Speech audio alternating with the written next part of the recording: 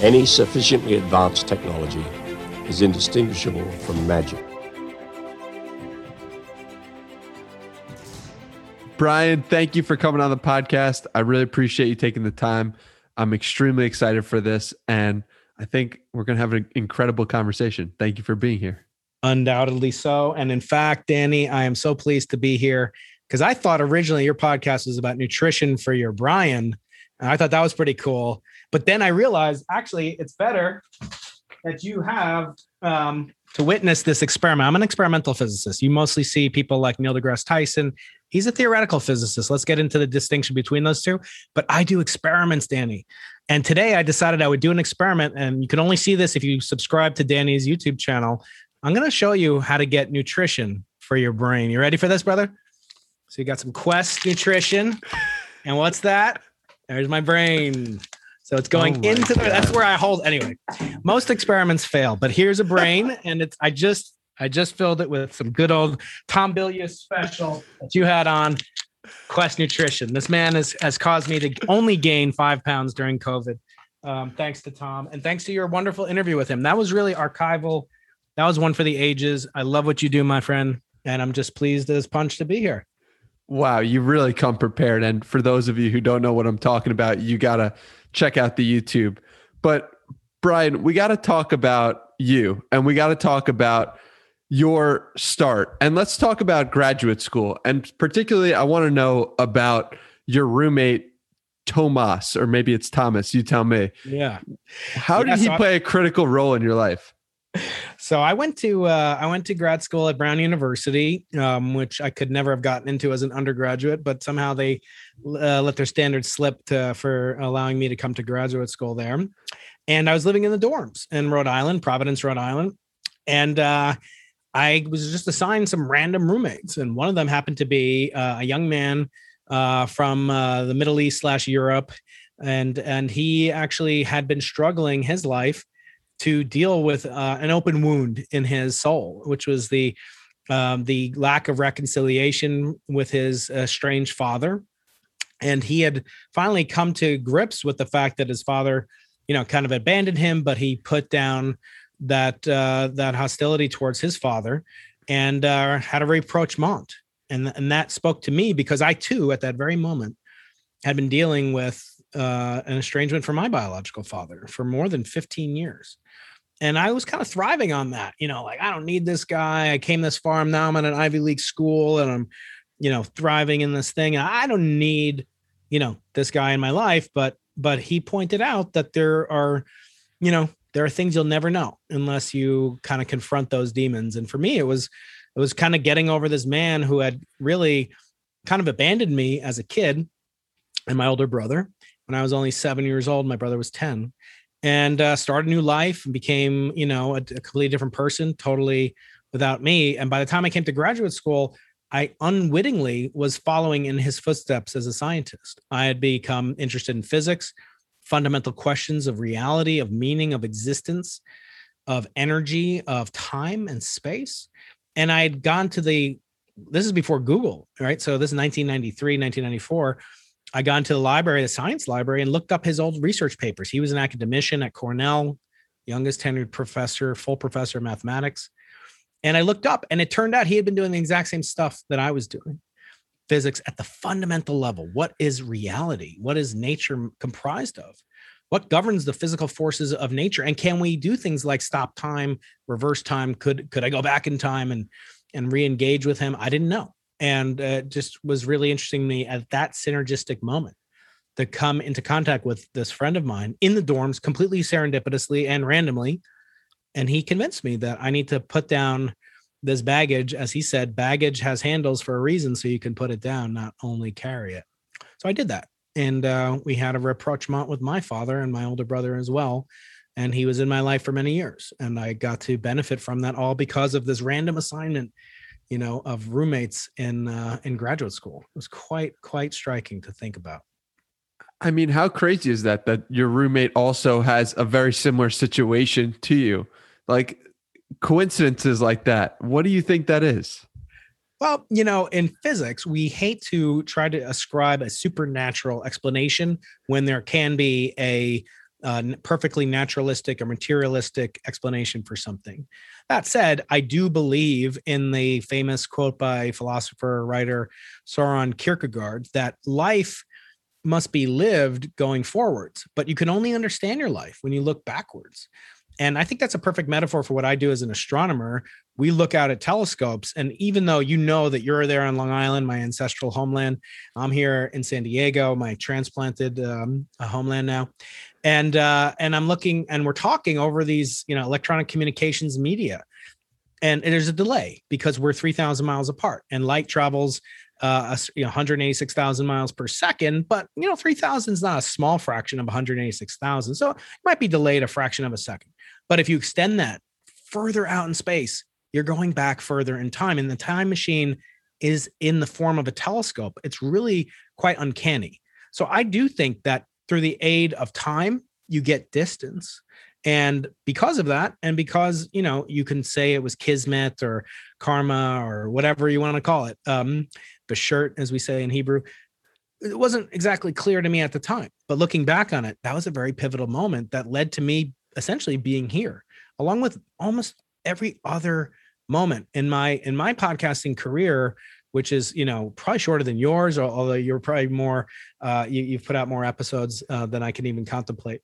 But Danny, when I hear somebody describing challenges, I looked up what's the words that most often precede the following sentence? It was the best thing that ever happened to me. I looked up on Google search. You can just search on Google Ngram search. It was, I got fired, I failed, I lost, or I was abandoned, or I was traumatized. And yet it was the best thing that ever happened to me. And it made me set off on a path that directly leads to where we are right now. So yeah, in a sense, you could think of it as karma or what have you. I don't have a problem with that. There are worse things that you can assume about the laws of physics. When you think of the best thing that ever happened to me, for you, what is the thing that comes before it? Oh, it has to be getting fired. It has to be the only time in my life I was ever fired. I was kind of like I wouldn't say it was a parent's dream. I mean, you can consult with my mom on that, but nevertheless, I got good grades. I was always self-motivated. I didn't do drugs. I didn't smoke. I didn't drink. Even to this day, I've never done a drug. Some people say I'd be better off if I did try some drugs, and maybe we can get into my philosophy about that later. But the point is, for me, I was, pretty much set up on a dream, trajectory that, I got into a good college, then I got into graduate school, full ride, everything. And then it came to be what is known as a postdoc. A postdoc in academia means post your doctoral degree. So what happens to you after you get your PhD before you become a professor? And it's kind of like Major League Baseball has a farm team. I forget what it is out on Long Island. Here, it's we have the El Paso Chihuahuas, and we have the Lake Elsinore Storm. For the San Diego Padres, go Padres. I've since become a fan and abandoned the New York Yankees. But when you think about the farm system for academia, it's called a postdoc. I'd become a postdoc, Danny, and one of the best places in the universe of astrophysics, which is Stanford University. This is a titan. This is Nobel laureates around the corner.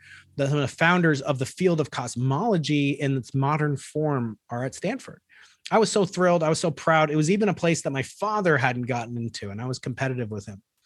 And so I was quite taken with myself. And yet, living in the Bay Area in 1999 on a salary of $32,000 a year, which is less than I make as a state university employee professor, nevertheless, it was almost impossible. I had a girlfriend that I was basically breaking up with on the East Coast from Rhode Island, and it just I wasn't happy. And my boss, who was a young professor herself at the time, she could tell I was kind of dead weight, and I was spending more time thinking about my own projects, my own experiments, kind of selfishly thinking about my own prospects as a minor league baseball player to get into the majors, not thinking about my team. And she fired me. She canned me right on the spot one day. And this is so embarrassing, Danny. You can't even imagine. I told my friends, they're so proud. I'm moving to California. It was magical time. Silicon Valley in 1999. Super exciting. Humiliated. And yet, that very moment at which I got fired, which I thought was the end of my career as an astronomer, as a cosmologist, as a scientist, determinist point. It's like getting fired from, AAA baseball. You're never going to make it. she did me a kindness. She actually connected me to her former advisor, who is a wonderful man by the name of Andrew Lang, a professor at the California Institute of Technology, which is not like a tech school. It's a formidable institution of technology, one of the best in the world. And in fact, where she had got her training, and it was good enough to get her a job at Stanford. And he was one of the most charismatic Steve Jobs-like figures. And he took an interview with me based solely on her word after her having fired me. And he gave me a chance. And I got a $500 a year raise. And I moved from Northern California to Southern California. And that path then took me to create an experiment with my colleagues called BICEP that we'll talk about, I'm sure. We put that at the bottom of the world, the very bottom of the planet, known as the South Pole, Antarctica. And that made amazing images and discoveries about our universe. And that led to me becoming a professor here in San Diego, meeting my wife, getting married. None of this would have happened. Having children, getting tenure, making the accomplishments, and then developing a new project called the Simons Observatory, which we can talk about, and traveling all over the world and educating people and interacting and learning from people. None of this would have happened, Andy, if I didn't get fired. That day I got fired was the best thing that ever happened to me. When we look back at Andrew Lang, why do you think that he gave you a shot, even though the person recommending you to him previously fired you? It's interesting because when you think about someone who has a job title like mine, astronomer, cosmologist, you probably picture somebody who's like, waxing philosophical at every moment, thinking about the origin of, like a Neil deGrasse Tyson, but always like that every day, all day long. And Neil's been on my podcast and I love talking to him, but like an hour with him is like 5 hours with a normal person. I mean, a normal person, not as bright as he is. When I came to realize that most of my colleagues aren't like that. And actually I had a special gift, which some would say, might come with all gifts come with downsides, as you know. But one of my gifts is that I am extremely curious. In fact, the motto of my channel is always be curious, ABC. And there's absolutely nothing that doesn't interest me. I can talk about, but I can't talk with any authority, but I can talk about somebody with Bulgarian Renaissance poetry. And like, I won't fall asleep, but it's not like my top thing. I'd rather talk about the Padres. But anyway, having a conversation with him, he was a kindred spirit, for he only was interested in solving the most magnificent mysteries in the universe. And I felt like, in contradistinction to many of his other very talented, much brighter than I employees, that these people weren't as curious. And he could tell within me lay an incipient desire to answer certain questions before I die. And that's really the mystery that I'm most interested in. How do you combine the most happiness, experience, flourishing for you and for others, including intellectual nutrition for your brain, as you say, in the shortest amount of time? Because that's the only time scale that is relevant to a human being, is how long we're going to live. And as Mark Twain said, there are two moments that are utmost importance: the day you're born and the day you find out why you were born. And I think at that moment, he saw in me this potential, and he took me under his wing as a father figure. And he would tragically later abandon me in a different way, and many other people much more significant than me. That's deep. What do you want to break that down? How that happened? That's such a cliffhanger. Well, yeah. So what Andrew meant to me was, he was literally, playing a role as almost a father figure. I was estranged from my father, as I said before. I'd never had somebody in science truly take me under their wings, male or female advisor, whatever, and also be a boss, but also give me life advice. Part of being a professor, it's not all about standing up in front of class and teaching about, pendulums and springs and electromagnetism. Sometimes as a PhD advisor, I have to tell my student, whether she should, get married or, what, in my opinion, I'm never going to tell them what to do, but they'll have, should I get married before I take a job? Should I move out? Or like, how do I feel about like changing careers, doing something completely different than physics, making money, and then coming back to physics? Those are the kinds of applications of wisdom, in contradistinction to knowledge, that a professor should have some conversational ability about. So the word science in Latin means knowledge. It doesn't mean wisdom. So there are many people that have far more knowledge than I do, but I try to ascribe to sapien, to be a sapien, a wise person. And to me, that was what Andrew Lang embodied. He would give advice and he would give scientific knowledge, but most of it was always coupled with some kind of a moral or ethical lesson. And this happened for many years. And he was the only one that really believed in me at this time and stood by me through ups and downs. And yet he was dealing with things that no person really could understand. And this man who is like literally on the short track to win a Nobel Prize, young, handsome, Steve Jobs like motivation, but not the a-holeness of that Steve Jobs reportedly could demonstrate. This man was a leader and a thinker and a divinely, kind of inspired soul, if that's your thing. And yet he had demons. And no one knows why, but in January of 2020, just weeks after deploying this instrument to the South Pole, this phenomenal instrument that would take a team that I had been a part of to the precipice of perhaps winning a Nobel Prize, he took his own life. And he died, as they say, by suicide in a hotel room, not far, the very hotel room where he had me come in, not the hotel room, but the very hotel that I had stayed in when I interviewed with him, coming from Stanford down to Caltech, just a mile or so away from Caltech. And of course, it devastated me.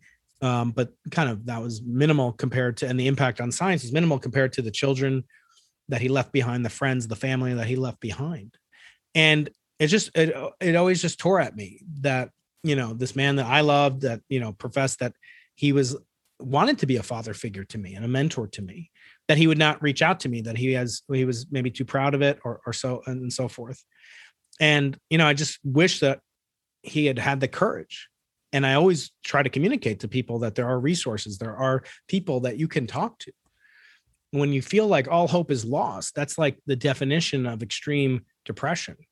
And so we don't know why, but that's what happened. And here I was again, now age 30 something, but still needing him very much, just like a father.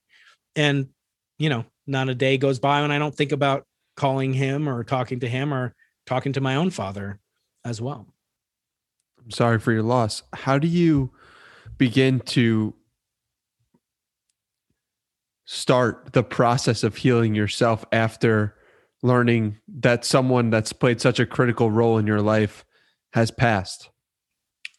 Well, what was different for me when I lost him, or when the world lost him, and when I and my brother lost our father, which had happened 4 years earlier, is that by the time my advisor died, I was married, and I had the greatest, friend and support of my life to rely on, to cry on, to talk to.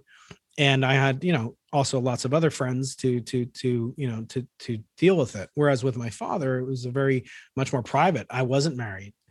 I had my brother, my mother, but we didn't, that was basically it. And so it was very different in that sense to move on, in some sense, less closure, because, it's ultimately final. And as close as I was to my postdoctoral advisor, Andrew Lang, he wasn't my family. He wasn't directly the grandparent of my children. So it was different in that sense.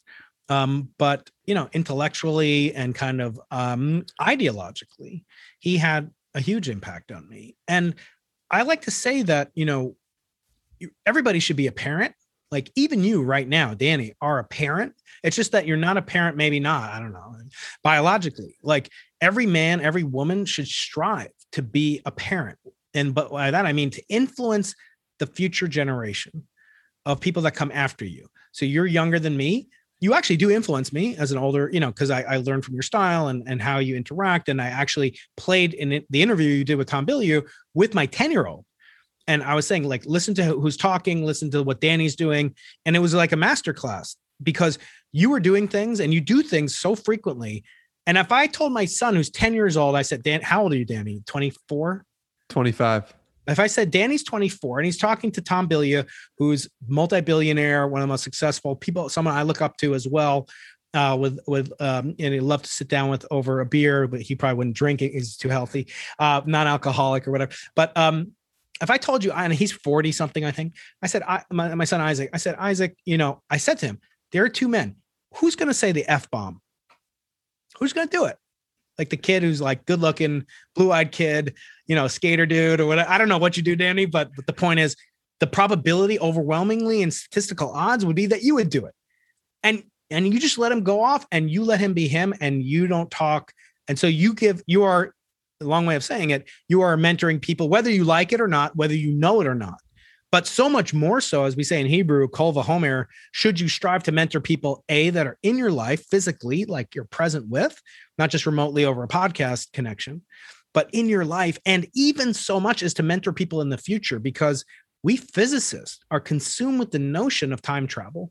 We would love to go and bend time and space and warp and travel throughout the galaxy and visit other planets and visit galaxies and explore the early universe, the late universe. But there's only one way that we know how to travel in time. And unfortunately, we can't do it physically. But we know we can travel, we can have our values travel and transport through time. And it's called children. Doesn't mean biological only. It can be, hopefully is. If you have biological children, at least you inculcate them with values. And that was something, with your interview with Tom, that would be very interesting for me to discuss with him someday. But the point being, you are influencing people, he's influencing people, and you guys don't have kids, physical kids, biological kids, but you're transmitting values into the future. And so that for me is the most vivid essence of what a scientist should want to do, what a person should want to do, and why I enjoy having conversations like this, to be honest. I appreciate the kind words tremendously. And the fact that you showed the podcast to your son is mind blowing to me, because you don't know what happens when you put content and stuff out into the world. It could anything could happen. And that's an incredible thing. So I'm really grateful for that. But you ended that with values and the importance of values. I'm curious, as a scientist and as a father, what values lead your life? So I am very much, although I came to it via a twisted route of first being born to two Jewish parents, which makes me biologically, ethnically, culturally Jewish. I used to joke we'd go to temple, maybe 2 days a year on Christmas and Easter. My parents weren't committed to Judaism at all. They were just culturally. And so when my parents divorced, which is why I was separated from my father, at least at some level, not all fathers estrange themselves from their kids after they divorced, but nevertheless, my father did. My parents were divorced age 7. And then my mother remarried a gentleman by the name of Ray Keating, who's is still with us. And he was a devout Roman Irish Catholic. 9 brothers and sisters, huge family, great grandmother. Yeah, it was this amazing family, super warm, loving, inviting. And I fell in love with that tradition, with the Roman Catholic tradition. So much so that I became an altar boy in the Catholic Church. And it was only later when at the same time that Jewish boys typically study for their bar mitzvah, age 12 and 13, I obtained my first telescope. So for those of you, again, please go to the YouTube channel, subscribe to Danny Miranda. His channel is really, it has the logarithm of the number of subscribers that it will do someday. So say you got in then. I got the small telescope just like this, Danny, and I became infatuated with the discoveries of a famous Roman Catholic by the name of Galileo Galilei. Another reason to subscribe to the YouTube is you will see a finger puppet of Galileo, the first human being to ever turn a telescope to the night sky, as far as we know, and make discoveries. And I learned what the Catholic Church did to him after his claims of the sun's lack of being moved away from the center. He claimed the earth was not the center of the universe, and the Catholic Church and the Pope, etc., claimed he was deadly mistaken, and they sentenced him to house imprisonment for the remainder of his life. I felt I didn't want to be part of a religion that would do such a thing. And it turns out I had a 12-year-old's understanding of the whole affair. I understand it much better. And in fact, in 2015, I had the honor, Danny, to host a conference for 30 of the world's most eminent cosmologists in the prison, i.e. in the final villa where Galileo spent the remaining 9 years of his life on and off. It's one of the most sumptuous places to, let's just say, if Bernie Madoff could have chosen to go there, he would have done it in a heartbeat, because it is one of the most resplendent. The Italian villas doesn't even do it justice. So I didn't know that much as a 12-year-old, but I assumed the Catholic Church bad. I don't want to have anything to do with anyone who would torture my hero, Again, they didn't torture him, but nevertheless, so I sullied on the idea of Catholicism, and I became an atheist and didn't practice religion at all until about September 11, 2001 came along. And at that time, I realized, I knew so much about Christianity from being an altar boy for years in the Catholic Church, and I loved it. Had nothing but good experiences. Except, I thought, well, how do I go the distance? I like to do everything to the utmost degree. So, I want to win a Nobel Prize in physics. I want to, do something. I want to get into the best college. How do you go the distance in Catholicism? As a boy, you become a priest. And at that time, I was kind of a little uncertain about being celibate, shall we say, for the rest of my life. But we'll keep it clean because I know my son is going to listen to this. So anyway, so I ended up basically knowing nothing about the religion of my birth. And I thought that was odd.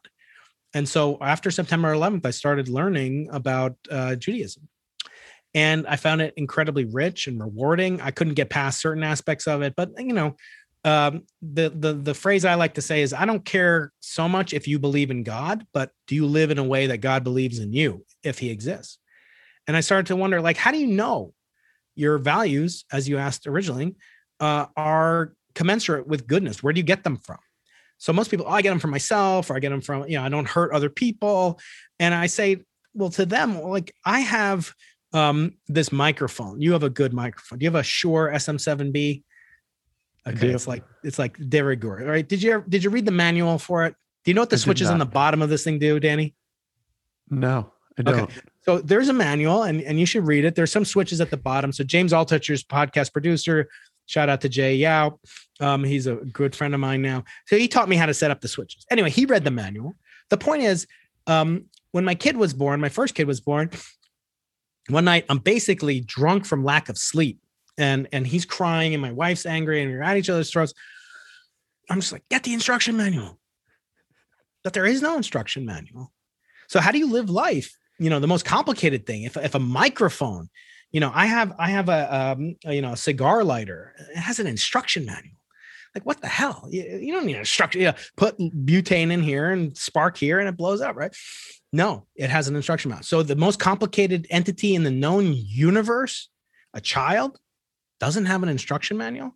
Well, let's stipulate that maybe the Torah, as we call it in Judaism, and the Old Testament, as Christians call it, let's stipulate maybe it's not perfect, but it provides what's known as a calibration.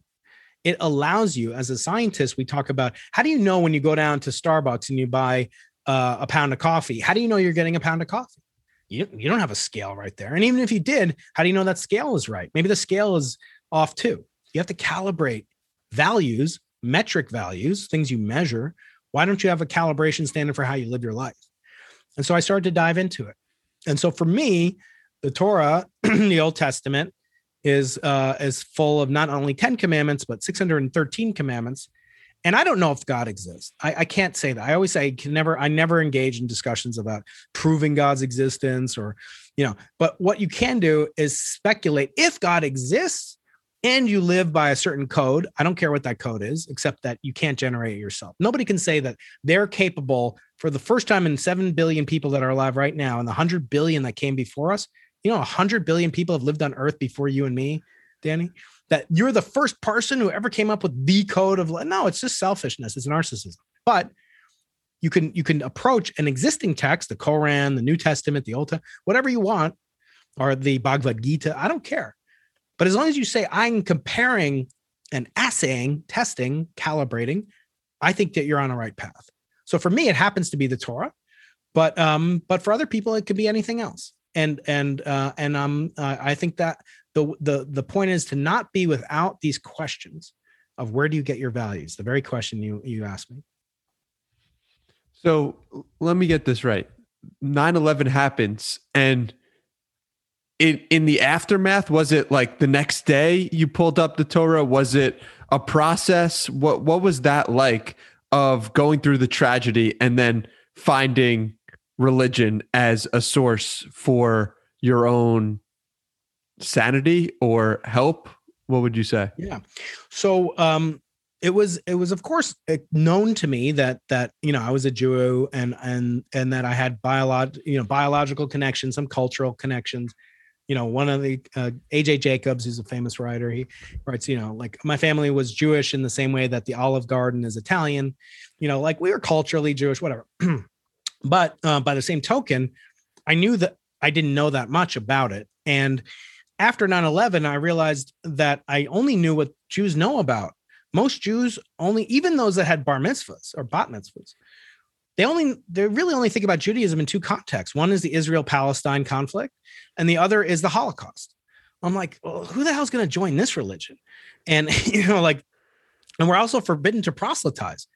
In fact, if you tell me tomorrow you want to, you want to become a Jew, so I don't believe you are Jewish, right? So you want to become a Jew, and I say to you, okay, Danny, there's a little surgery we have to do. We'll get past that we'll talk about that later. You get some Manischewitz, you'll be okay. I'm supposed to tell you no. Sorry, can't join. Not because we're better than you or superior, just because the mission of the Jews has sometimes been a suicide mission. That the Jews have had a mission from God, Eli Wiesel called often a suicide mission. And we've been, discriminated against. I'm not saying this for like pity or anything like that. It's just the truth. In human history, there's no hatred more enduring than anti-Semitism. There's no hatred older than anti-Semitism, and so forth. And also, the notion that for some reason that someone's just going to join for the benefits means that there are no benefits. So we forbid proselytizing. So I'll never proselytize about my religion, which I like about it. I like religions that don't proselytize, because who wants to change your religion? But anyway, but I realized I only know about these negative things. Why don't I know about any of the positive things?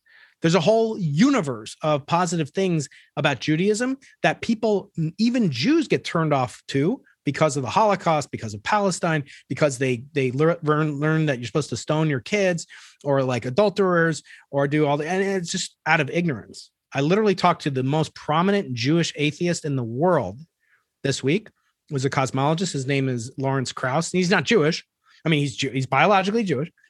And he brought up, I don't, how can you think of a book that talks about stoning your kids? And I'm like, Lawrence, this is like something that you learned at age 12, caused you to hate the Bible and hate the Torah. And now you just use that for the remaining 50 years of your life as a reason not to go to synagogue or not to keep a commandment or do whatever. And that's fine. I'm not going to proselytize to a Jew either. But the reason is it's very subtle. Most people would not accept, if you get advice on podcasting, Danny, from Tim Ferriss, you're going to listen to it. If you get it from my 10-year-old, you might not listen so carefully because he just doesn't know that much. He thinks like you put it out there and you get 1 million likes and follows and reviews on iTunes, which everybody should do right now on Danny's podcast. But you wouldn't take the advice of a 12-year-old when it comes to podcasting. So why do you take the advice from a 12-year-old, i.e. your former self, when it comes to religion? And so I started to think about these just much more deeply in the same way that I tried to approach my science. And I found that they could be reconciled and that there was this huge tradition that I had basically just thrown away this beautiful gift. And again, I call myself a practicing agnostic. I don't claim to believe with full faith as some of my friends, my rabbi, et cetera, do, but it's a path and it should always be progressing. And I think if you can get 1% better a day and, losing weight and reading books and stuff like we all talk about, the 5 people that surround you, maybe one of those could be your spiritual dimension. And that's what I try and do. You've raised a couple of interesting things about your fellow scientists in the community. One, you said earlier that Andrew Lang saw in you a curiosity that maybe other scientists didn't have. And that struck me because that was really confusing. And I'd love for you to talk a little bit about that. And then the other thing is scientists not being religious. And there's a juxtaposition of that, but you are able to hold both together, science and religion, as both useful. So take that wherever you would like to take that. Yeah, let's start with the first one. So when you think about a scientist, you should think about essentially like a child. Like children have this curiosity. Typically, they're inquisitive. They, they're kind of temperamental, and they have these wonderful, delightful, mysterious, and they're just like they smile more often, they laugh more often than adults. They've got all these wonderful traits. But like scientists, children also get jealous, they're petty, they squabble, they don't share their toys, they're indifferent to criticism. And most of us, I will say, we don't do a very good job at explaining what we do to the general public, which I think of as a moral. I joke about it, but I'm half joking, half serious. I feel like you live in New York, but and I grew up there as a product of the state university educational system all the way up to high school. I benefited from taxpayer money. Taxpayers paid me to study what I would do for free. Don't tell my boss, Gavin Newsom, that right now, please, anybody who's listening. But therefore, I have a moral obligation to give back. And how do I give back? Do I take them, and put them into a rocket and send them into space, or put them in a particle accelerator in Brookhaven National Lab? Or no, I can't do that. But I can share in words they can understand, in demonstrations that they can appreciate, some of the cutting edge research that my colleagues and I are doing. But most scientists don't feel that obligation. They feel, it's too hard. It's not part of their ability. The old joke about, they're just not outgoing. Like the old joke is, how do you know a scientist is outgoing? He looks at your shoes when he talks to you, instead of his own.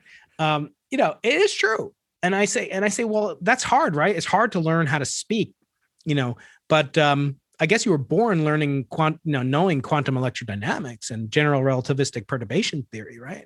No, I had to learn that. I'm like, was that easy? No, it was very hard. Okay, so then why don't you spend like an hour a week developing the soft skills of persuasion, of motivation, of salesmanship, salespersonship, whatever you want to say. Typically, they won't do that. They find that diminished in their esteem, that a good scientist shouldn't really do that. Another finger puppet I have here for the YouTube subscribers, Danny Miranda on YouTube, is Carl Sagan. Carl Sagan was a renowned scientist, brilliant, had many contributions, worked at NASA. He was not admitted into the National Academy of Sciences, which is the most prestigious organization of scientists on Earth, in my opinion. Second only maybe to the cohort of Nobel Prize winners, perhaps, but almost everyone who is a Nobel Prize winner was already a member of the National Academy of Sciences. They denied him entry because, he's doing outreach, or they ignored his contributions to actual scientific discovery, and B, they trivialized and minimized his contributions. Now, that same academy, the National Academy of Sciences, over 90% of its members do not actively believe in God. So that is in complete contradistinction to the way things were in Galileo's time, in Newton's time. Everybody believed in God. Everyone practiced as a religious person. But for me, the question of what does it mean to believe is actually, kind of not appropriate in science. In science, we don't talk about things that we believe in. I have a video on my YouTube channel where I say, I don't believe in gravity. I don't believe in evolution. I don't believe the sun rises in the east and sets in the west. No, I have evidence for those, all those. And extreme forms of evidence come most beautifully from multiple perspectives. That's the true diversity of science. When you get a climatologist and a paleontologist and a geologist and a physicist, and we all agree on what's happening with global temperature. Let's just use that as an example. You'll have, nuclear physics. We have evidence from the Big Bang to a particle accelerator not far from where you're located. That's amazing. You get completely different aspects and perspectives. Now, in religion, by contrast, you are expected to accept things on faith. Although some people do try to prove God's existence or prove that God doesn't exist, those are really fool's errands, because you cannot really essentially rule out the existence of God, nor can you prove him. And I think it's simpler to prove that you can't prove God exists than to prove that you can't prove that God doesn't exist by saying that, essentially one of the proofs, if you will, is that, God could make you think that you don't believe in him. That's one way to refute it. So it's not a question of belief. It's a question of evidence. Now, that being said, I think it's perfectly acceptable to try to look for evidence of a scriptural or faith-based claim. In other words, if there's something that contradicts physical evidence, evidence in the physical world, in the archaeological record, those things are completely fair game for scientists to investigate. And I enjoy that. And I actually find that to be something. I think if God exists, which I always have to say, I don't think he would be displeased with that. In fact, I always point out, and I did to Lawrence Krauss, again, he's one of the most prominent atheists in the world, happens to be born Jewish. And he wrote this book that I'm holding up here called The Universe from Nothing. The afterword is written by someone I'm sure you've heard of called Richard Dawkins. He's a great get. If you can ever get him on your podcast, let me know. Maybe he'll come on mine. But Richard Dawkins is most prominent. He created the word meme, the concept of the meme. Okay. So prominent guy, right? Lawrence Krauss, who's second only to Richard Dawkins, he didn't know the etymology of the word Israel, which is like kind of an important word in Judaism. And yet he criticizes Jews and Israel all the time. And he's a friend of mine. But I said it means struggles against God. In other words, the word Israel means fights with God, in contrast to Islam, which, means submits to God. And there's virtues of different ones. But Israel, to me, as a scientist, means I'm always wrestling with the notion. Does God exist? And if he does, again, does he believe in me? Not do I believe in him? I think that's kind of more of a childish question. Does he believe in me? Break that down for me. What does that mean?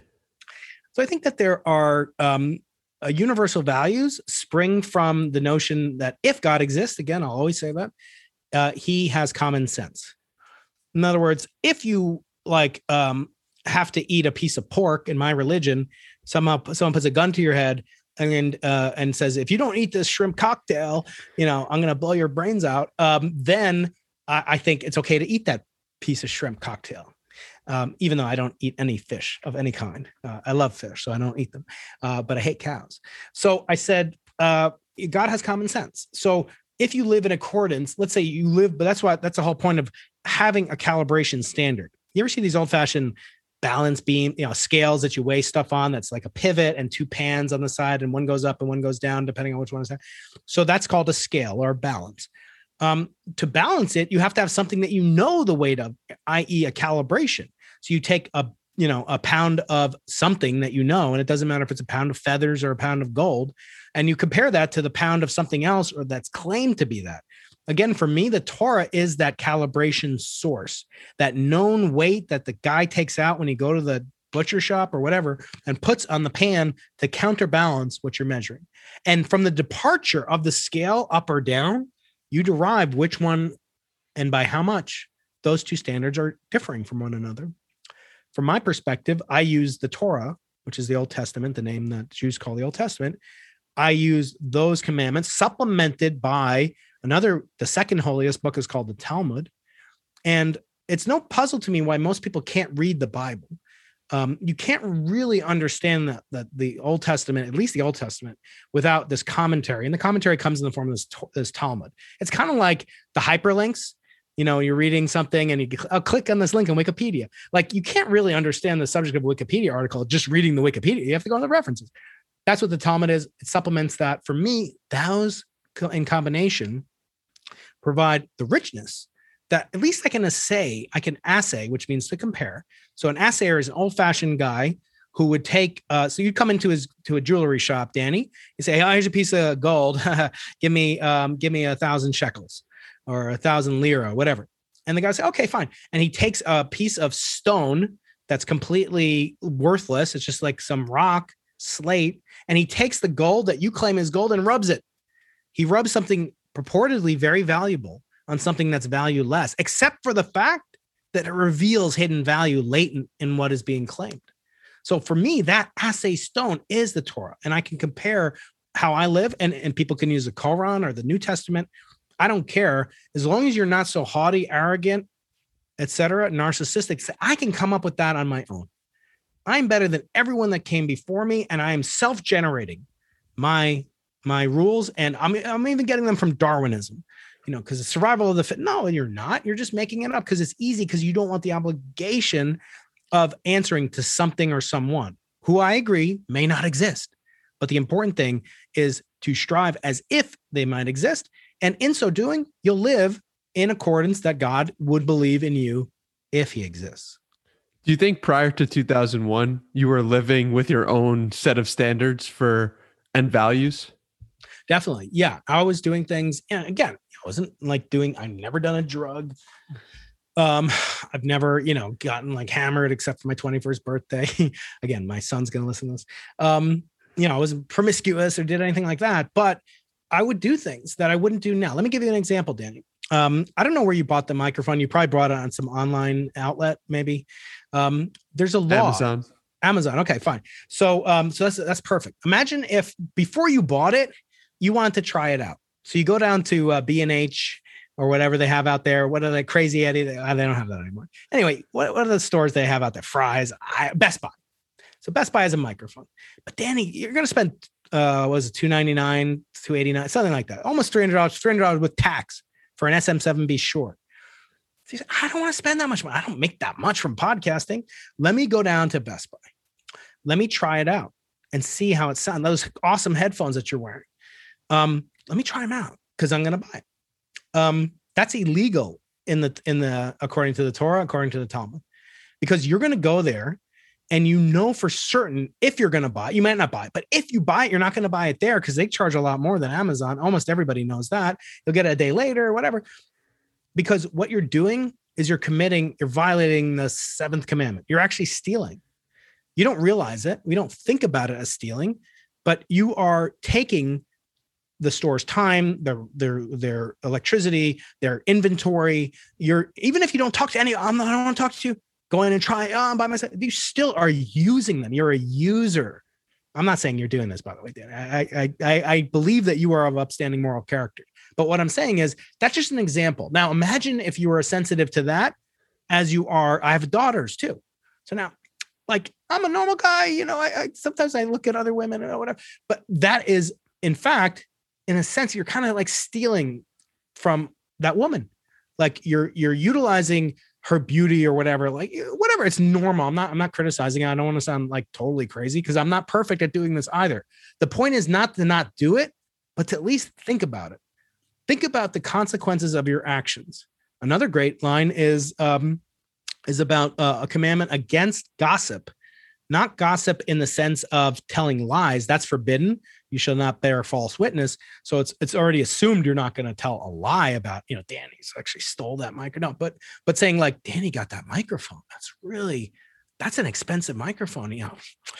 Wow, he must be doing really well. And he had Tom Billy on and he had on Colin and Samir. And oh man, this guy's he's getting kind of too big for. Anyway, the point is, because they say it's as hard to retract evil speech, lashon hara in Hebrew, as gossip. It's as hard to do that. There's a parable about a man, and he goes to his rabbi about whom he said some gossip. He says, Rabbi, I feel guilty. I want you to forgive me for telling gossip about you. The rabbi says, sure, get me a pillow with feathers in it. Guys, what the heck? Fine, I'll get you pillows. Here's a feather pillow. Go to take a nap. I guess now you're going to rest easy, right? He goes, no. Last thing I want you to do is cut the pillow open. All right, fine. Guy cuts the pillow open. Wind blows. He goes, now pick up all the feathers and you'll be forgiven. In other words, your words, the word for word in Hebrew, Danny, is the same as the word for thing. Words are things. And we as human beings, you as a podcaster, your words are causing actions to take place in the universe. They sometimes are positive. They are sometimes neutral. I don't think you do anything negative. But to think of a word as a thing that enact, what else do human beings have?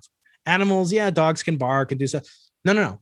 Homo sapien means man that knows.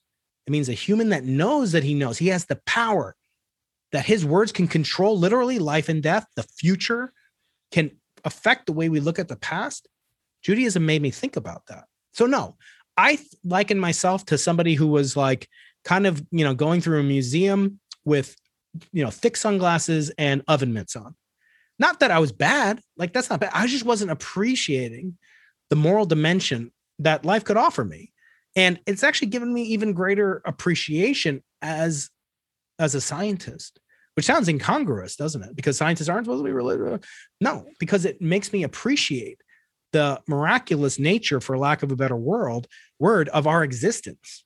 And to do something and to assume that there's no ultimate purpose or meaning or guiding, force of the universe, is maybe true, but it doesn't mean that I can't kind of rail against it and try to understand as close as I can to whatever we mean by understanding the so-called mind of God.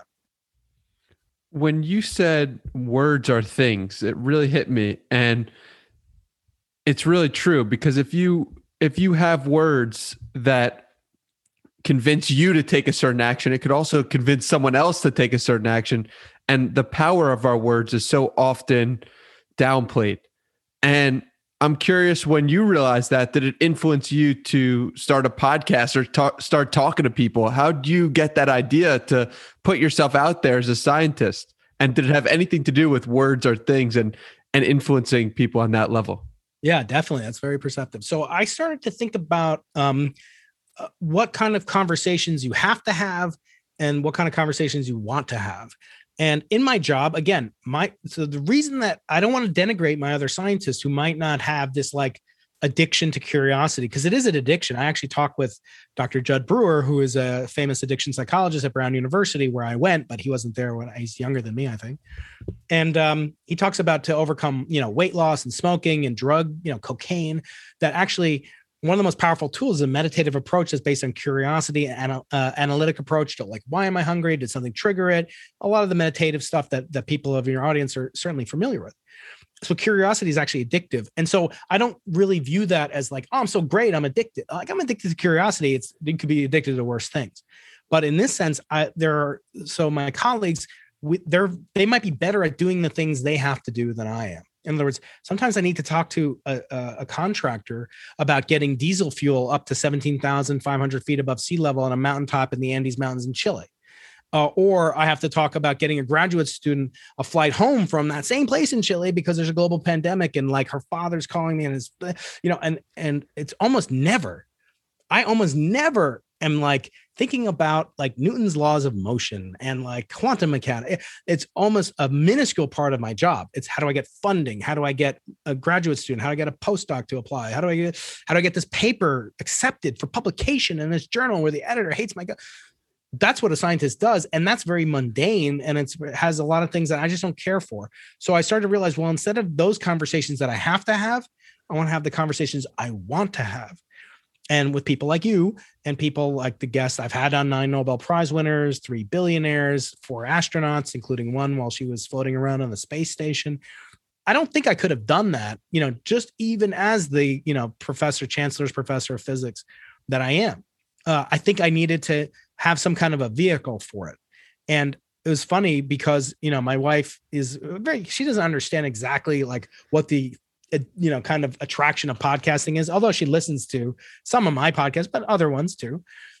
And she, do you ever like have conversations with James Altucher? Do you ever have conversations that you guys don't record? I was like, I don't care. Like, I don't care what he's like this is who he is. It's part of who we are as communicators. And that's part of who you are. Right? There is a sort of addictive quality to talking to people that are spending this time with you. I'm not on my phone. I'm not like calling up and getting concrete or, whatever. I'm just focusing on this connection so that it can be a force multiplier and have leverage out into the grander universe. So yes, I think that words are the most powerful tools. And I think that that can even be, thought of as the unique attribute of man. That humans share 99.9% of our chromosomes with chimpanzees. We share like 54% with fruit flies. I mean, there's nothing unique about our DNA. We have the same, 4-letter sequence that any creature on Earth has. And yet it's kind of miraculous that the same ingredients, Danny, that go into a chimpanzee, is that 0.1%? That's 1 out of 1,000 parts of the human being. That's the only difference in our chromosome. Like somehow that makes a difference. No, there's something unique about us and it's to be treasured. And I think the guilt that science has sometimes is trivializing it and saying we're just pure matter. And that's all that matters. And so, yeah, I do think that words are the most powerful tools. And as an experimental scientist, that's what we do. We make and build better tools to do what Galileo said, to measure what is measurable and to make measurable what is not.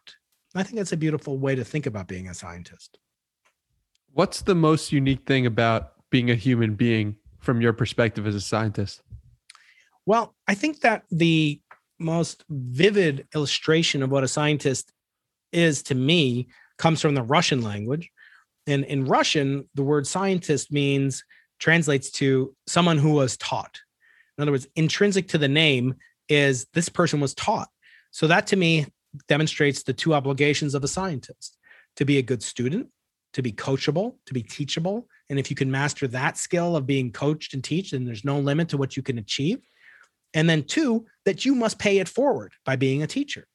And you could be a teacher scientifically, you can be a teacher ideologically, you can be a teacher biologically, I don't care. The point is that is the essence of the human being.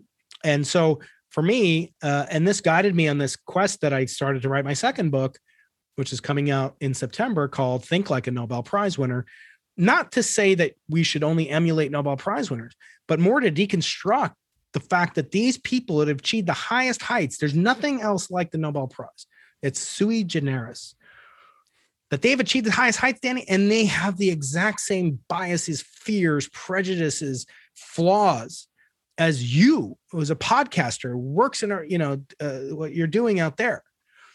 And what I'm doing here as a professor, but that might make more sense because they're all physics professors, but that they have as much to say to the car salesman in Tulsa, Oklahoma, or wherever, as they do to me. And so I distill not their knowledge. You can get their knowledge anywhere you look it up on Wikipedia, but you can't get their wisdom and their flaws and their fears.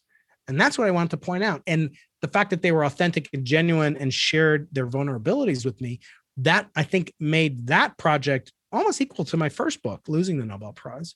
And I promise I'm going to write books that don't have the word Nobel Prize in it. Wait, so tell me about this second book. I'm so curious about it, because what made you want to write it, and what did you learn from putting your thoughts to words on paper? So I never thought, I always ask my guests on my podcast, because of the podcast called Into the Impossible. And it comes from a quote from Sir Arthur C. Clarke, who said that the only way of discovering the limits of the possible is to venture beyond them into the impossible. And that's the name of my podcast. And I wanted to kind of convey that I never thought I could write a book, let alone two books. And now I've got 3 or 4 in the works. Because Carl Sagan, again, finger puppet for those watching on YouTube, he said a book is proof that humans can work magic. Because you will have a book from a long dead author. Look, I read Moses every day, and I read Seneca, and I read Tim Ferriss, and I read Jesus. I read that every morning. So like people are like, oh, you're some techno wizard scientist, and yeah, I can hold my own. I can certainly hack code, and I can build really super cold stuff at almost the edge of comprehension how cold it is. But I also have much to learn from 3,000-year-old, 2,000-year-old, 1,000-year-old documents. And so that process for me is truth, that, as Carl Sagan said, books are proof that humans can work magic, because you have the voice of this author who may have died millennia ago, and he's in your head or she's in your head, and you are being influenced and guided to a better version of, as you say, your higher self. And I've updated that catchphrase of Carl Sagan. I had his widow and his daughter on the podcast as well. That was very a huge honor and treat for me. But I said to them, my update is that a podcast is proof that humans can work magic. Because now we have not only my voice and my words, but my image, my whatever, and it's recorded for all time. So, people ask me, why don't you record your own audiobooks?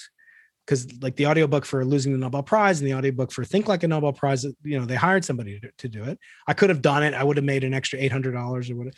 But it's not, it's not for me. Like, I don't need to, there's so much of my voice on the internet. It's going to be there. My kids know plenty about what I have to say, and they don't have to pay to hear me speak, and they still don't listen half the time.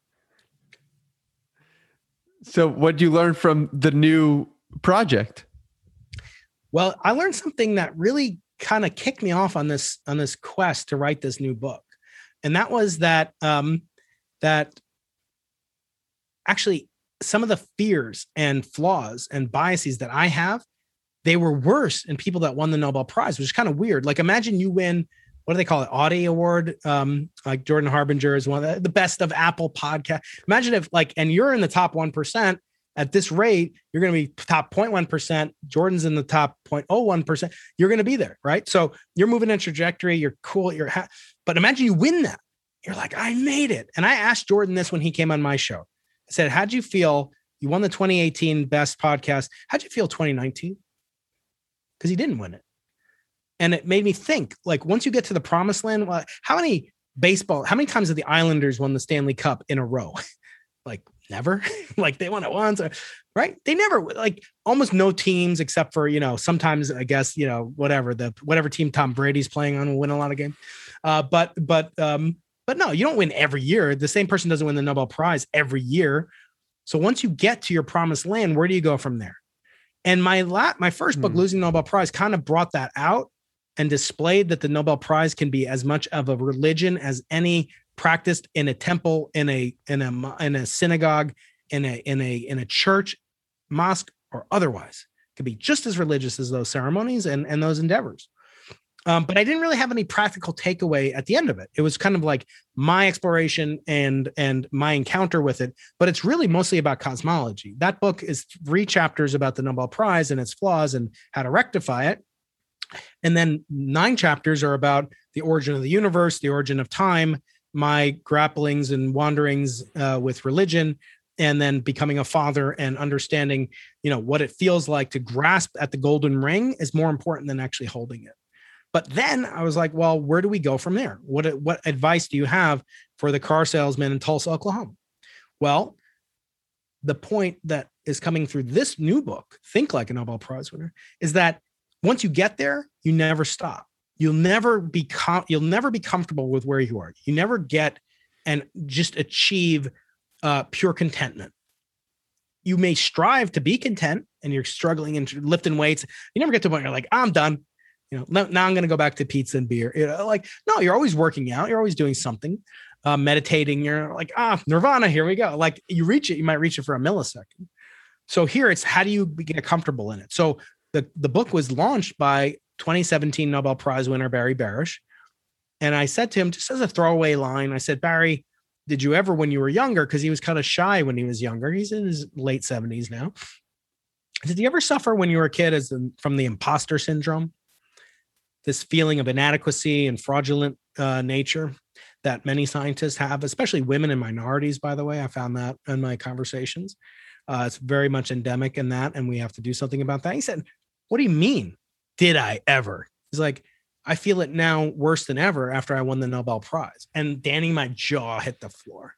What are you talking about? You got this golden Nobel Prize I'm holding up in the camera. You got the highest heights, the biggest achievement for detecting 2 black holes, Danny, crashing together, each with the mass 30 times the sun, which weighs 1 million times or something more than the Earth. 2 of these things crashing together at nearly the speed of light, 1 billion plus light years away. You detected their distortions of space-time continuum at a level 1,000th or less, 1 millionth of the diameter of a proton. You're telling me you have imposter syndrome? You did that. You earned it. I said, no, because when you win the Nobel Prize, you go and pick up your medallion. You go and pick up your share of the $1 million purse. And they say, would you mind signing this logbook that proves and attests that you won your Nobel Prize and you received your check for $1 million or some fraction thereof? So you go through and like a good scientist, he's incredibly curious. He took a look through this book. Who's in this book? I see. Marie Curie, discoverer of radioactivity, is in there. Richard Feynman, he's in there. Oh, wow. This really, oh my God. Look at this. Albert Einstein, he's in there. His signature is there. There's almost no documents that have his actual signature except for this Nobel Prize logbook. He said, I got chills. I'm getting chills now telling you, Danny, about this story. And I said to him, Barry, how can you feel like? He's like, I'm no Einstein. You won the Nobel. I said, Barry, did you know that Einstein looked up? This is my last finger puppet, I promise. Actually, I got one more, but I'm not going to show that one. This is Isaac Newton. You know that Einstein worshipped and felt he was an imposter compared to Isaac Newton, invented calculus, invented universal gravitation, invented almost all the ways that we look at optics. And you know what, Barry? I said to him, Isaac Newton had the imposter syndrome too. We know for a fact that he felt tremendously, pathetically inadequate before the Almighty Jesus Christ, because he wrote about it, how disgusting he was compared to Jesus. This is a man whose highest achievement, he said, I'll tell my son Isaac to turn off. He said, my highest achievement was not calculus, not universal gravitation, not the laws of optics. It was dying a virgin, like his holiness, Jesus Christ.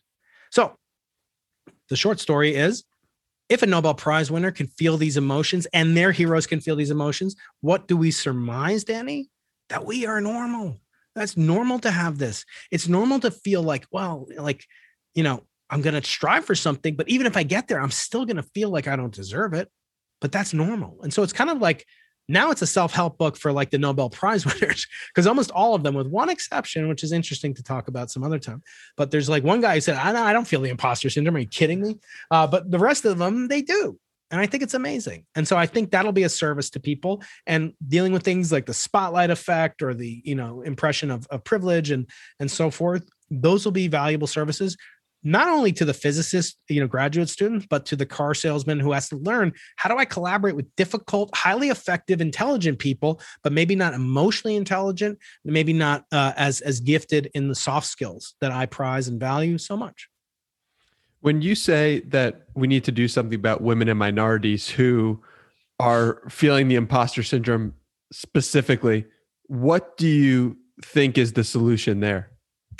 So, yeah, I was talking with a renowned professor at Princeton University this morning, Jo Dunkley, who she won the Rosalind Franklin Medal, and she's won the Breakthrough Prize. She's an amazingly accomplished professor there. And I was talking to her about what to do, because you might think that you're helping this underrepresented community, like African-American scientists or women physicists, by saying, like, help us think of new programs and so forth. And she basically described it as a tax. Like, she has to pay a tax that I don't have to pay as a white man.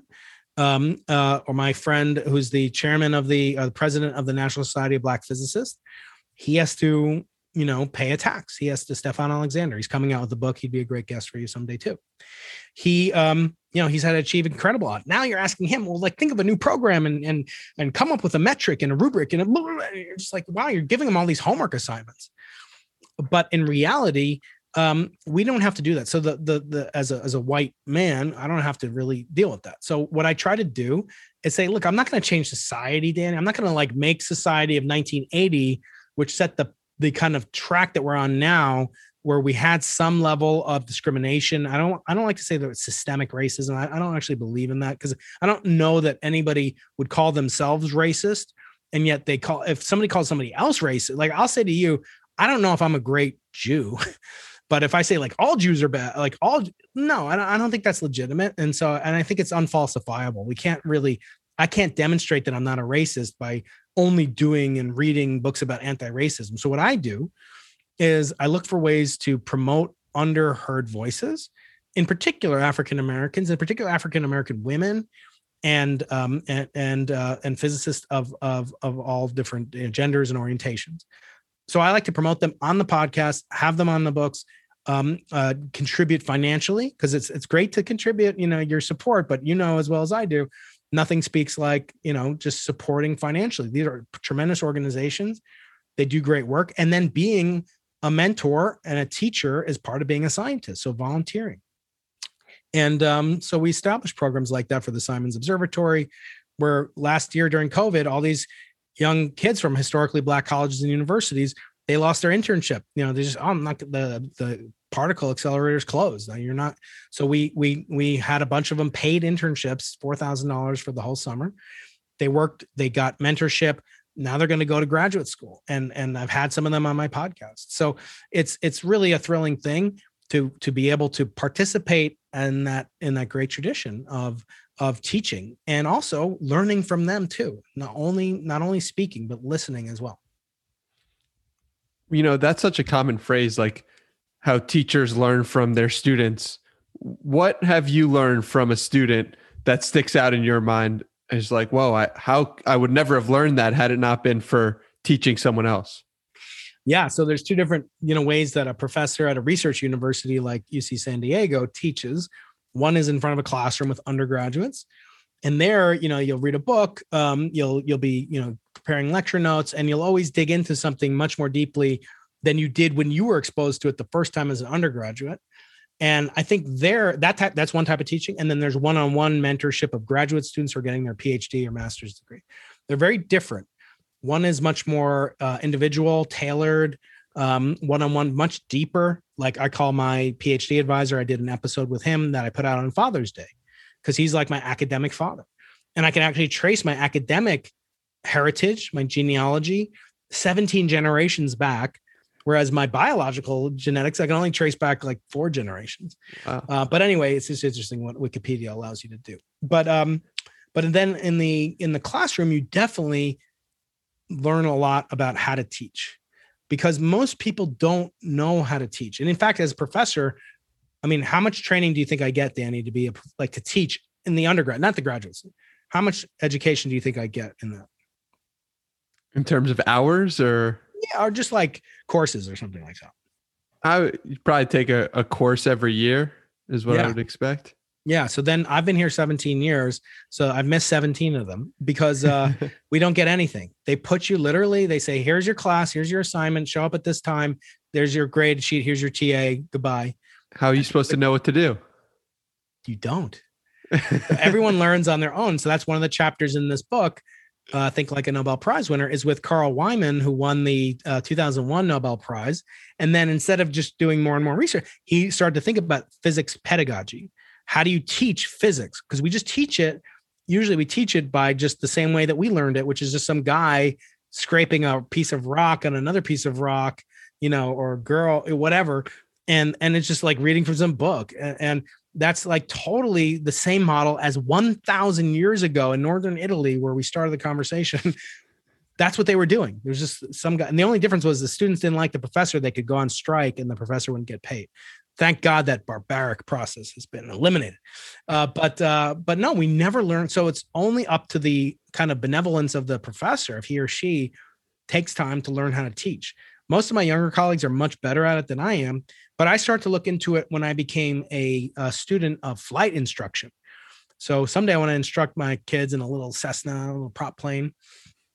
And you have to learn how to be a teacher, and you have to learn what people need to learn something. And you have to learn the flaws and biases that people have. For example, in flying, when we teach flying, the first lesson you get is if the plane starts to stall, which doesn't mean the engine stops. It means that the wings stop developing lift and the plane is falling out of the sky. Your natural tendency is to pull back on the yoke or on the stick. And that makes the stall worse because you're making the angle of attack much higher and the plane goes worse. And that's how a lot of pilots die. The first lesson you get is push forward, and totally counterintuitive.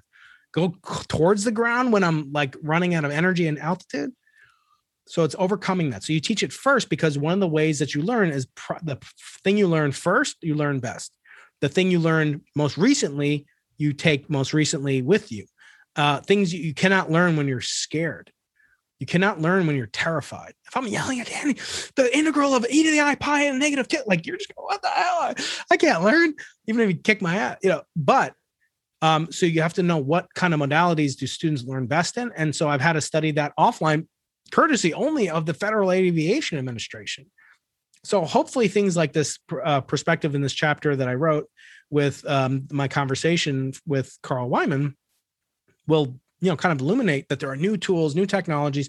And I actually think artificial intelligence is going to really revolutionize what we do as professors, at least in STEM, science, technology, engineering, and math. And I'm excited about it, but I think it's an existential risk for this 1,000-year-old model. And there are very few things in society that last for 1,000 years without some almost evolutionary precedent underlying them, like religion or, culture or law or whatever. Those things only last for 1,000 years because they have something intrinsically associated with the natural tendency of evolution. So I think there's going to be a lot of disruption, as they say, in education. And I think it's going to come faster than almost anybody thinks. Where's education going?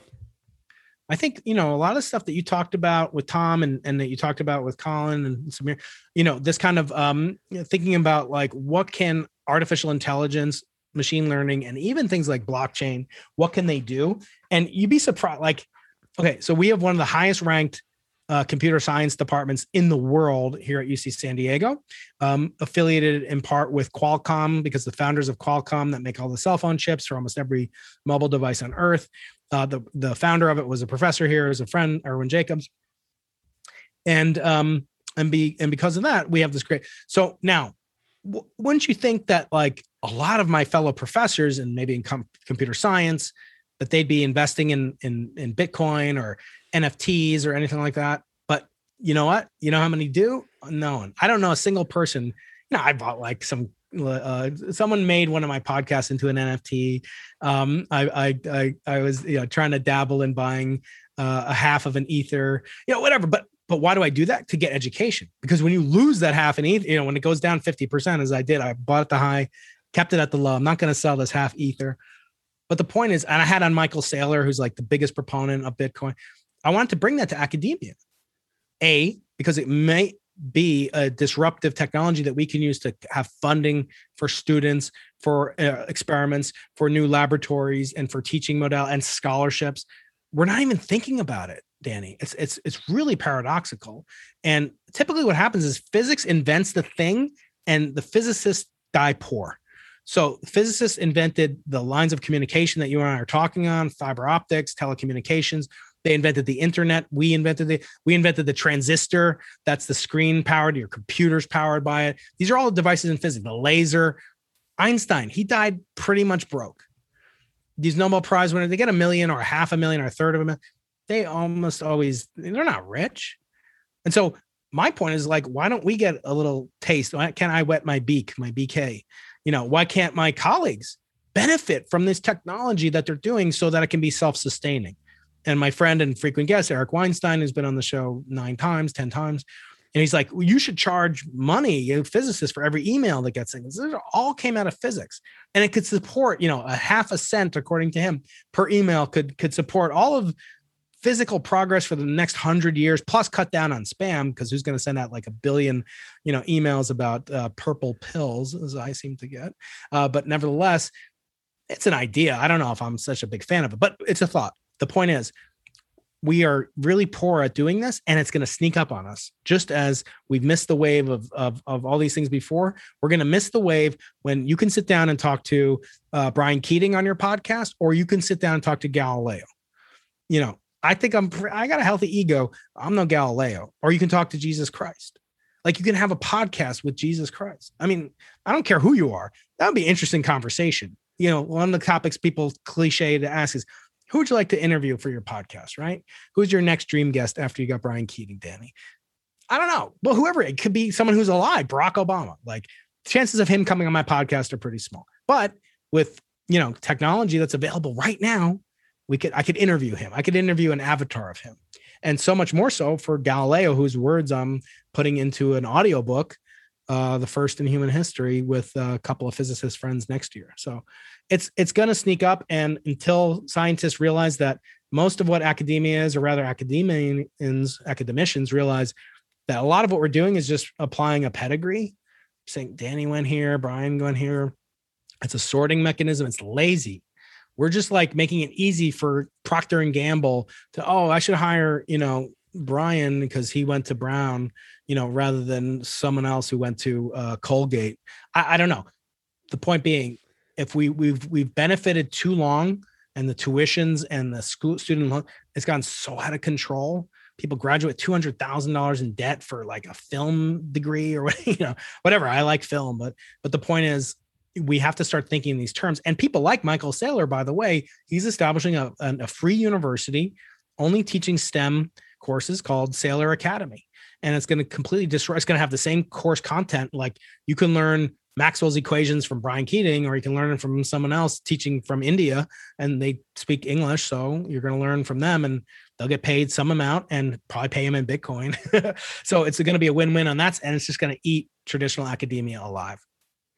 Yeah, you raised such an interesting point about podcasting with your heroes, because GPT-3 has arrived where you can basically have a conversation with Obama and Galileo talking to each other and what they would say to each other. And how crazy is that? So when that actually becomes a podcast of something that could happen, I mean, that it's not that far away and it's not that ridiculous. And it's very exciting. Yeah. One of my friends who has a podcast, I'm not going to say who it is because it might embarrass him, but he took GPT-3 and then he put in all of his guests and he put in all of his transcripts. And he said, like, make a list of all these people and just different words and a word cloud and who I should invite next. And it was coming up with like really big names. Okay. But people that were accessible. It wasn't like Barack Obama. It was like this 5-star admiral, whatever. I don't even know what I'm saying. And then he was like, well, let me push it a little bit further. Let me say like, let me see like, what kind of questions would I ask Mark Cuban? Well, let's just say, because I don't think he's going to come on this guy's show. And then ask, and then he's like, well, what if I go even further? What if I just have it do the interview? Like write my questions and then his answer. It's just like, yeah, it could be totally nuts. And then you combine that with like really good augmented reality, like just glasses, like cool glasses, not like this Oculus that I have, but like, shades. And like Galileo's in the room with you and you're doing like the most boring inclined plane, but you're with Galileo or you're with, I don't care. You're learning singing lessons from Lupa, whatever. I don't know. Ariana Grande. I'm going to say that. Yeah. Beyonce, right? You're doing dance lessons and you're but like you're learning about like some of these rhythms were influenced by, African Bambata and just like whatever you go into, like, it's so much more richness now. And it's all because of this network effect and people don't appreciate the network. As you brought up, Obama talking to Galileo is even more interesting than me talking to Obama or me talking to Galileo. And that's called the network effect. So Danny, if you know 5 people, like there's actually more like there's like 12 different pairs of combinations between those 5 people. Cause like, 1, 2, 3, 4, and 5. And then they know 1, 2, 3, 4, and 5, but you're 1. So you can't count that. Anyway, you go through the math and it grows as a square of the number of people in your set. That's basically the way Facebook works. So you can be connected to somebody who's connected to a connection of a connection of a connection, and it grows like a billion squared is an enormous number. And compounding. So it can compound exactly. And it grows faster than linear. And anything that goes faster than linear, the human mind gets deceived by. We can't, Peter Diamandis talked about this, it's the deception of the exponential growth. So I think it's going to be, I don't think it's right around the corner, like we're riding in flying cars but we're already starting to see some of it. As I said, I think there are things with like the NFT could be very interesting in the context of prizes and awards, or in science, it's very important to get there first, to make the first discovery of some effect, but then it's not peer reviewed, but then you're waiting for it to get peer reviewed. Somebody steals the idea, and this happened, or publicizes it to the press and leaks it, and then the journal won't publish it. This happens. It's all the kind of BS that happens in academia. But if you made some kind of a token that can't be fungible, there are a lot of possibility and nobody's thinking about it. So there's a ton of opportunity for young, energetic people to think creatively, to use these tools that our older, stodgier professors like me are just like not inclined or too sclerotic to deal with. It's going to be an exciting, exciting world. And you're definitely not a stodgy professor because you're right on the cutting edge of everything that's going on, which is certainly very exciting. But we're getting near on our time, and I'd love to just get a final piece of parting wisdom from you to someone pursuing the highest version of themselves, whether that's academically, mentally, spiritually, physically, whatever it may be. What lesson or what words of wisdom do you have for someone pursuing the highest version of themselves? Yeah, that's a great question. So in my next book, Think Like a Nobel Prize Winner, I talk a lot about really these 2 different sides of things where people will say, follow your passion. Follow your passion. You've probably heard that before.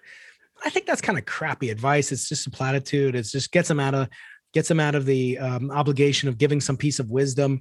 What if you're passionate about like, frying ants with a magnifying glass? I don't want you to follow your passion then. Passion is something that's kind of externally imposed upon you. And in academia, I see that a lot. Academics is where you first have to get good grades in high school so you can get to a good college. And you get a good college, then you want to get into a good graduate school. The same process. You got to take SATs, GREs, LSATs, MCATs, all these different tests. You're being graded, externally validated. Then you get to be a postdoc and you want to get a faculty position. You get faculty, you want to get tenure. When you get tenure, you want to get a chair professor. You want to get a chair professor. You want to be a Nobel Prize winner. And then there's nowhere to go, right? So how do you deal with that? Well, I think the way to deal with that is the following your passion is kind of letting other people external to you define your goals and your settings. It's saying like in you, I value your passion, but that's not that's extrinsic. It's not intrinsic. For me, what I always say I want to do is there are things in life, Danny, that are puzzles, like a Rubik's Cube, a crossword puzzle, a homework problem. Those are things that might have solutions, but you might not be smart enough, capable enough, athletic enough, whatever. You might not be able to do it or solve it or win it, but somebody can. Then there are things that are mysteries that nobody really knows if there's even an answer. That's a lot about what graduate school is like. Like undergraduate, there's homework problems. You expect these even solve, and there might not even be a solution. Those are mysteries. I think in life, what I want to do is convert as many mysteries into puzzles in the limited amount of capital, of curiosity, of the rocket fuel of self-motivation that I think comes from that internal compass, not being defined externally. So I hope I can continue to do that. And as I say, as my tagline is ABC, always be curious, because that's the type of rocket fuel that can ignite the incipient potential that may have been started with a spark of passion, but it's the rocket fuel that actually gets you to the stars. Always be curious. What a beautiful tagline. What a beautiful way to wrap this conversation up. Where can people find more from you? I'm pretty active on Twitter at Dr. Brian Keating, BrianKating. I have a website, briankeating.com. If you sign up, you get life lessons from the world's smartest billionaire, Jim Simons, the proprietor of an extremely large hedge fund, not far from you on Long Island.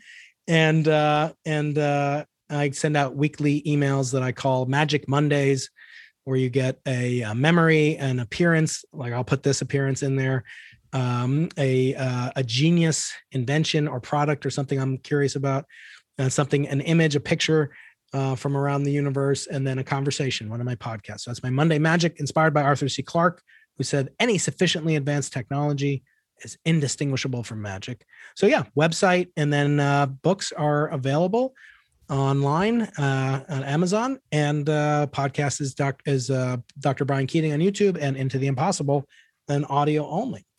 You are everywhere, my friend, and we'll put that all below. Thank you for your wisdom. Thank you for the conversation. I really appreciate it. And I just want to recommend that people do sign up and go to briankeating.com and put Miranda as your last name. I don't care what you can use your real first name, but put Miranda, unless your first name is Danny Miranda. So then use some other name.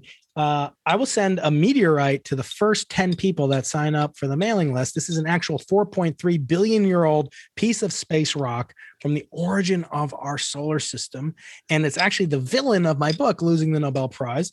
So you can see that here. I will send to the first 10 people who sign up, but that is your last name at briankeating.com. You have to live in the US because my shipper does not supply these. It's funny, they came from outer space, but you think that they can only send it to US post offices or APO boxes. So please do that, and I can stay in touch with this beautiful universe that you've created, Danny. Congratulations on all your wonderful success. Well, thank you for being a part of it. The success is this conversation, and I appreciate you tremendously. Any sufficiently advanced technology is indistinguishable from magic.